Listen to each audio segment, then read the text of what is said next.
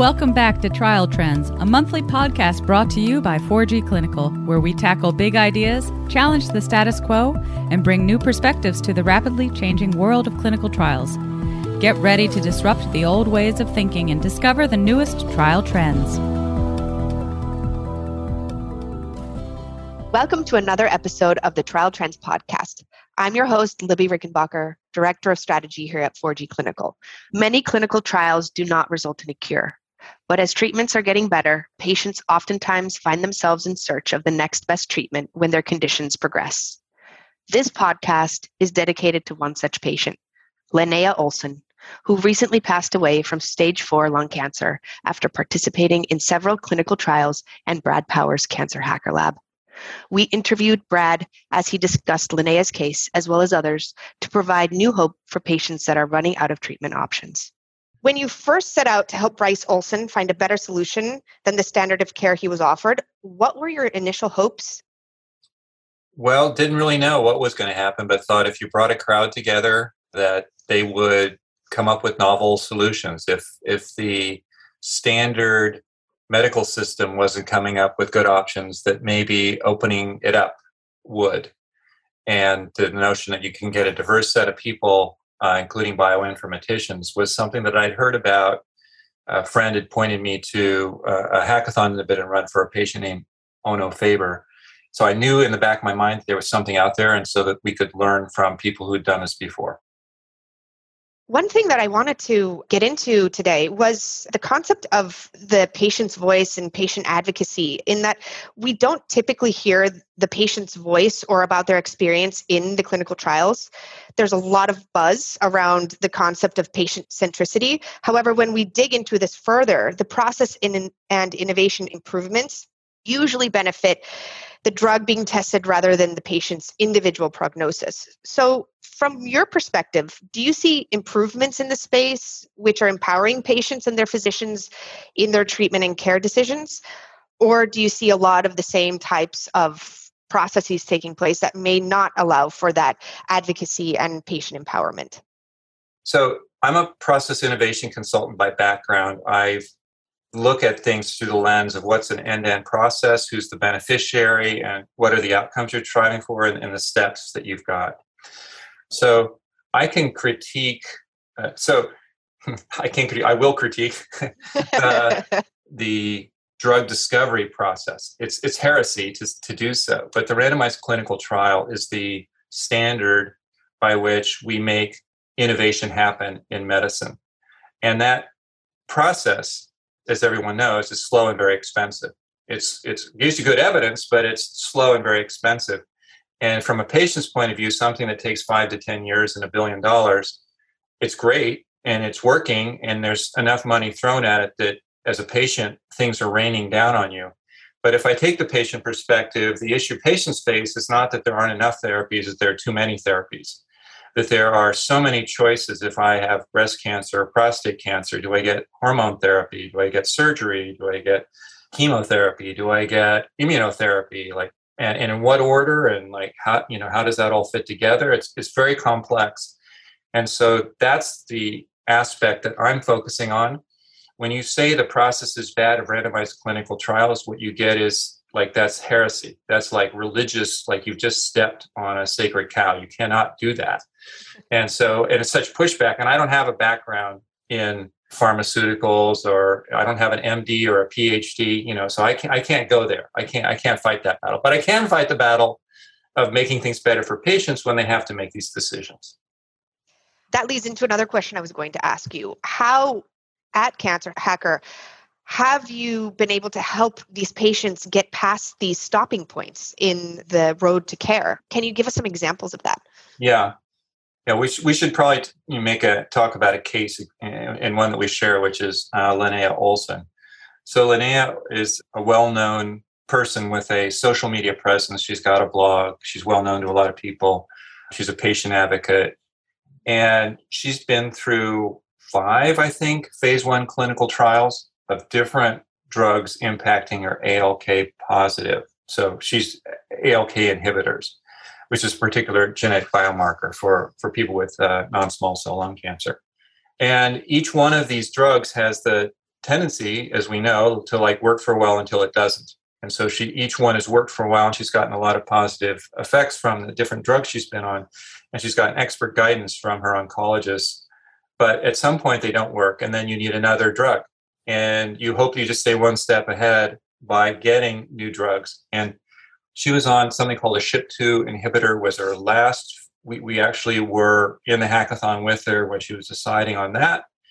And then that didn't work. And her lung, she had pleural effusions, which meant she got liquid on her lungs, so it wasn't working. So she very quickly needed her next best treatment. And thanks to the work of the ALK positive community with whom she works, they had identified a drug that her oncologist also liked, but it was from Turning Point, and it was not even just in clinical trials. It was just barely in clinical trials in Australia and somewhere else, but not yet. It was going to be available in the fall in the US. But they were able to get compassionate use. They were able to get a manufacturer, Turning Point, to give her access. One of the qualifiers is you can't have had multiple clinical trials before. So she would not have qualified for the clinical trial in any case. But she was able to get access to the drug, and through lobbying by her friends at ALK Positive and others, her oncologist did a lot of work to get it to her as fast as possible. And she started on that drug exactly a week ago today. So it was Thursday a week ago. A wonderful case to highlight. And yes, we actually know Linnea in that we have interviewed her here at 4G, and we got to witness her hackathon. And we were really struck by a couple of things. One, the incredible professionalism by you and the team. In general, it was just wonderful to see how people came together and how they came together really knowledgeable about everything, first and foremost about Linnea and her entire case, right? Then how fast everything seemed to proceed. It was a very speedy process, and you kept everyone in line, as you described earlier. You really knew where everybody needed to participate, and you orchestrated that perfectly. And then perhaps the most impressive part was the dedication of the team to her case in that holistic way, in that she wasn't just a number. She was the entire topic, not just the tumor, but her as a person. And that was just incredible to watch. So I guess my question to you was, is what I just described accurate? And was her hackathon as straightforward as I described? Could you extrapolate the same description to the other hackathons you have participated in and ran? Yeah, so I'm very patient focused. So I'm always probing the patient for what they want. What do you need right now? And how can the hackathon, how can this crowd that we've assembled help you get what you need? And what's done? What's success? Is another thing I'm always probing on. What's the outcome that we're striving towards so we can declare victory and move on at some point? And with Linnea, we went and she got to the SHP2, and that was like could have been the end of the story had she responded well and was, in remission, let's say, or like at least stable. But then it didn't. So then we had to pull together a virtual review board on a very short notice and have a conversation about what was going to be best for her. And as again, I said, it confirmed what her oncologists were leaning towards in any case. But I think it gave Linnea more confidence. But in her case, I've been asking lately, are we done? Have we achieved what we wanted to for you? You've got this now, let's say you're on this fourth generation ALK drug. It seems to be working. Are we done? And she says, no, I love this community and the people that have come together for me. Stay tuned. Let's see how I respond. And so what I realized from that is that part of what this hackathon is, because of its like weekly check-in, it's almost like a reality TV show. And I don't want to trivialize that aspect, but people love Linnea. People care about these patients, and this community that comes together wants to continue to learn and continue to hear how it's going with that patient. That's absolutely incredible, the support and advocacy you provide them. I mean, really in probably some of the scariest moments that they're living through. The result of Linnea's hackathon, the compassionate use for the trial drug, I wanted to get into and maybe ask you to elaborate on what compassionate use is and how it really works in the real world, because we have all heard stories, but it's difficult to define. And maybe you can give us a bigger perspective of when compassionate use is granted. Yeah, I think Kim Marie Kulig has been involved. I wanted to give a shout out to her, and she and others there's also Grace Cordovano have been guiding this in this area, and they know the ins and outs of the FDA access. There was a point at which Linnea current treatment with a SHP2 inhibitor was not working, and she needed to transition to something as soon as possible. And initially, the feedback was, well, that'll be like 4 to 6 weeks. And 4 to 6 weeks, the hackathon community said, that's a lifetime. She doesn't need it in 4 to 6 weeks. She needs it in 4 to 6 days. And what can we do to accelerate that? So there was a discussion, and Jeff Waldron said, well, the FDA has this emergency hotline you can call, and within 24 hours, they will approve in certain circumstances. And apparently, from the discussion in the group, we have very knowledgeable people. There's someone who's worked with SWOG and worked with clinical trials from the patient standpoint at Peggy Zuckerman. She says, they approved 98% of these.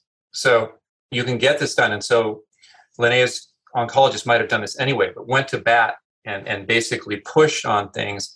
And again, I mentioned the ALK positive folks did such that they shrank the 4 to 6 weeks, and it eventually ended up being like 6 to 10 days. And that was through Herculean efforts by a whole community of people working through the bureaucracy. Part of this is just working through the bureaucracy.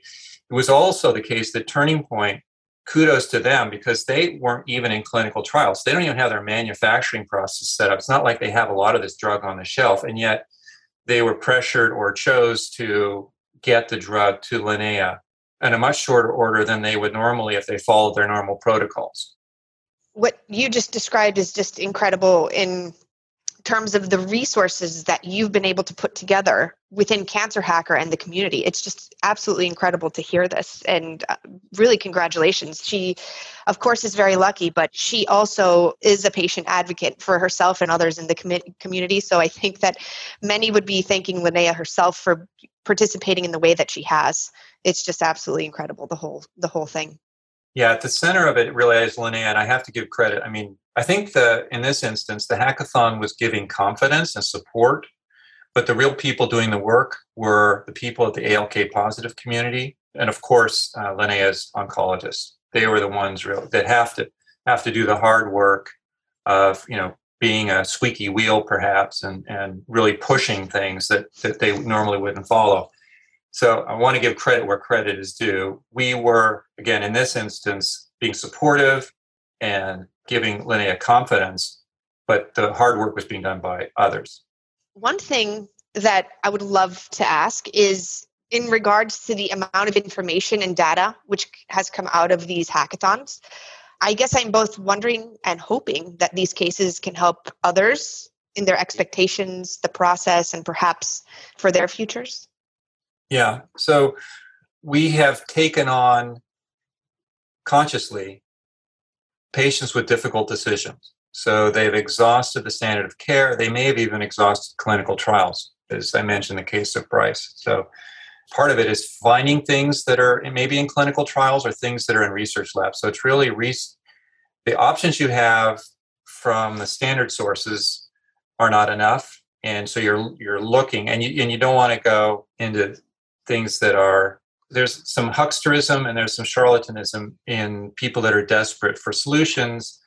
And there are some outsider responses that some people get. So, but if you want us to be very active and you want to be within the areas of science, you reach into research labs, and then there might be things that have been tested in mouse models, but they haven't really have any or very little clinical experience. So that's the difficult territory that we're heading into. And then the question is, how can you get confidence in that? And part of that then comes from, first of all, having a lot more information on the diagnostic side to have run as many tests as possible. And then the other is by having a crowd. I had a discussion with a clinician who is very generous in sort of sharing with us the clinician point of view, which it has to be very sober, it has to be very like you have life and death decisions in your hands. This is what these doctors are deciding. And how can you work with that mindset when you're dealing with things that are kind of crazy? And there is a setup in the standard medical system called a second opinion. And many or most people don't get a second opinion. And what we're trying to do is effectively to get multiple second opinions. So get a half a dozen experts. And I think that would give you, if it were me, that would give me more confidence. If I had 6 experts give me second opinions and they all came up with a consensus view, that would give me a lot more confidence. Even though I was getting out on a skinny branch with not a lot of experience, it would be my best shot. And that's what we're trying to do. Again, we're trying to come up with what's the best shot you have at that next shot, recognizing there might be a shot after that. But that's really what we're trying to do, and give something to people that's better than what the prospects would be if they followed the standard. A lot of what we also hear in terms of treatment and getting a second opinion, that's expensive, right? So if you go to the traditional route that you go to one physician, then another, maybe out of network, and you bring in the whole insurance concept, can you describe how that works within Cancer Hacker? How do people come together and maybe get around those things? Well, first of all, I could make a plug for my friends at Cancer Commons. So in my doing research on getting second opinions, which I think is something that I would recommend to everyone with a cancer diagnosis, particularly since 90% of people get treated at a community oncology practice, not an academic research center, that they should go to an academic research center and speak to a specialist in their cancer. I would advise that for everyone, to get a second opinion. Again, particularly if you're not starting at one of those academic research centers, as I was. And I did research on that, and there are companies out there who do that virtually, and including Cancer Commons, and Cancer Commons does it for free. How are you looking to scale Cancer Hacker? And some of the same questions you just answered, maybe you could apply that to how you're looking at your own future. Well, the nice thing we have with each of the hackathons we've run is that we've solved for one patient something that any patient who would follow in the trail that they've blazed would want. And the 3 things that I've found that each of the hackathons have and what patients need to know are, first, what are the testing options you need and how do you prioritize them? And we can get into the issue that's come up in almost all the hackathons, which is the scarcity of tumor tissue, which is often the feedstock for many of those diagnostic tests, and gets very scarce very fast. And the second area is you want to know who are the experts. So you want to know, in your particular disease, who would I want to have giving me advice? And so you want the dream team of experts in that very specific area. So staying with Linnea Olson, that's the ALK positive non-small cell lung cancer experts. Who are those people, and can you engage them in giving you advice? And then the third obvious one is the treatment options and then prioritizing them. So those 3 things are what we've pioneered for each of the patients. And then any patient who would look like them who comes along, those are already in place. So you know what the tests are, you know who the experts are, and you know what the treatment options are. Now we're going to particularize it to your specific situation, but you at least have those in place. So the hope is that we could do that on a very efficient basis, because the criticism of the hackathon is it's very expensive to convene a large community to work on this for one patient. You can't do that for everybody. But if we could have patients who follow that are in a cohort that look like the original patient, we could do that very efficiently. In fact, it could almost be automated. Yeah, that makes a lot of sense. Interesting. Well, we certainly hope that you're able to scale, because I'm sure you have a huge demand. Can you describe the demand? How are people reaching out to you? Do you get emails? I'm sure that you have a lot of traction there. Well, you would think so. It's a free service. Well, it's a free service that, when you're at the end of that road we were describing before, is literally salvation, right? So right. I would imagine you have a lot of people knocking on your door. Well, it is. I don't know if salvation would give us a little too much credit, but it is hope. It's another option. When the medical system has told you there's nothing more we can do for you, there is this hope. So it's something you can grasp at if you are so inclined. Let's flip this a little bit.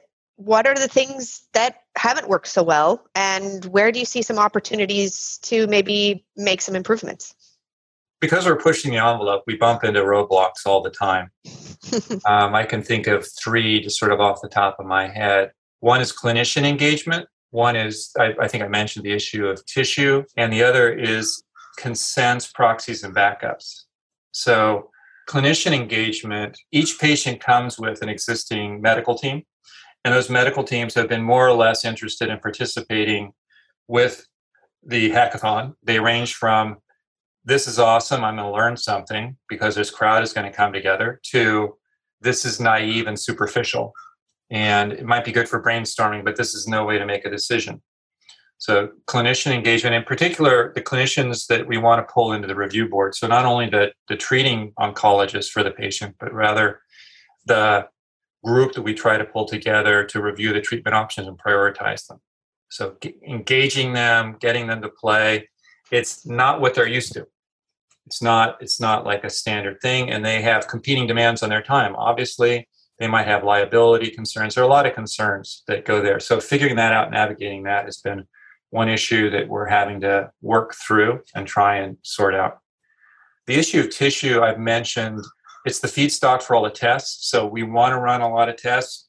There are a lot of diagnostic companies that are coming to the table saying, we're quite happy to run this test or develop this model. Name your omics, RNA-seq, you have it. But then you say, okay, well, what do you need to feed that? And they say, well, we need fresh tumor tissue. Well, there's a block sitting somewhere in the recesses of where the person was originally treated. That's now been gone after a few times. Not sure how much is left there, and it's old. It's not really reflecting the current state of the cancer in that patient, what have you.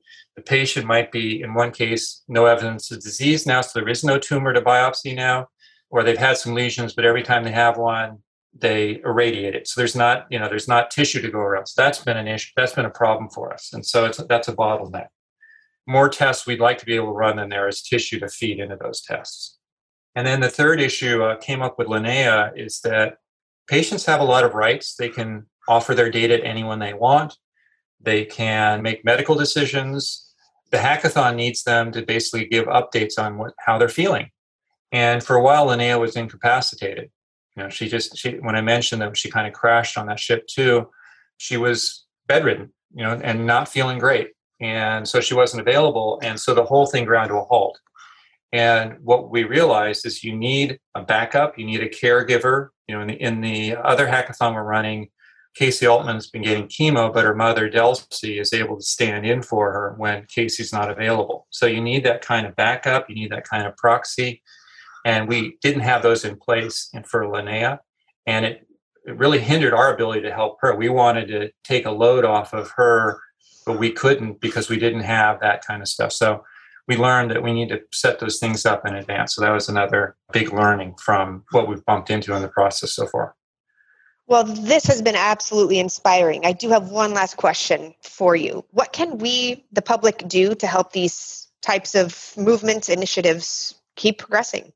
So Cancer Hacker Lab website, cancerhackerlab.com, is where we've got pretty extensive write-ups on these 3 hackathons. So you can see what's going on there. The 2 areas, again, in my delusions of grandeur, are more patients who fit the profile of these kind of super patients that could kick off something in an area. And then, cancer patients with very complex decisions, not standard, not like I was just diagnosed, but rather I've been through a number of rounds, or if you've got a very rare cancer or a cancer, there are a number of cancers like pancreatic cancer or brain cancers where by the time you get a diagnosis, you are desperate.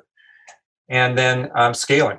So anybody who would like to pitch in to try to take any one of these and make them available to a larger community. Well, thank you so much for your time today. This really, truly has been inspiring.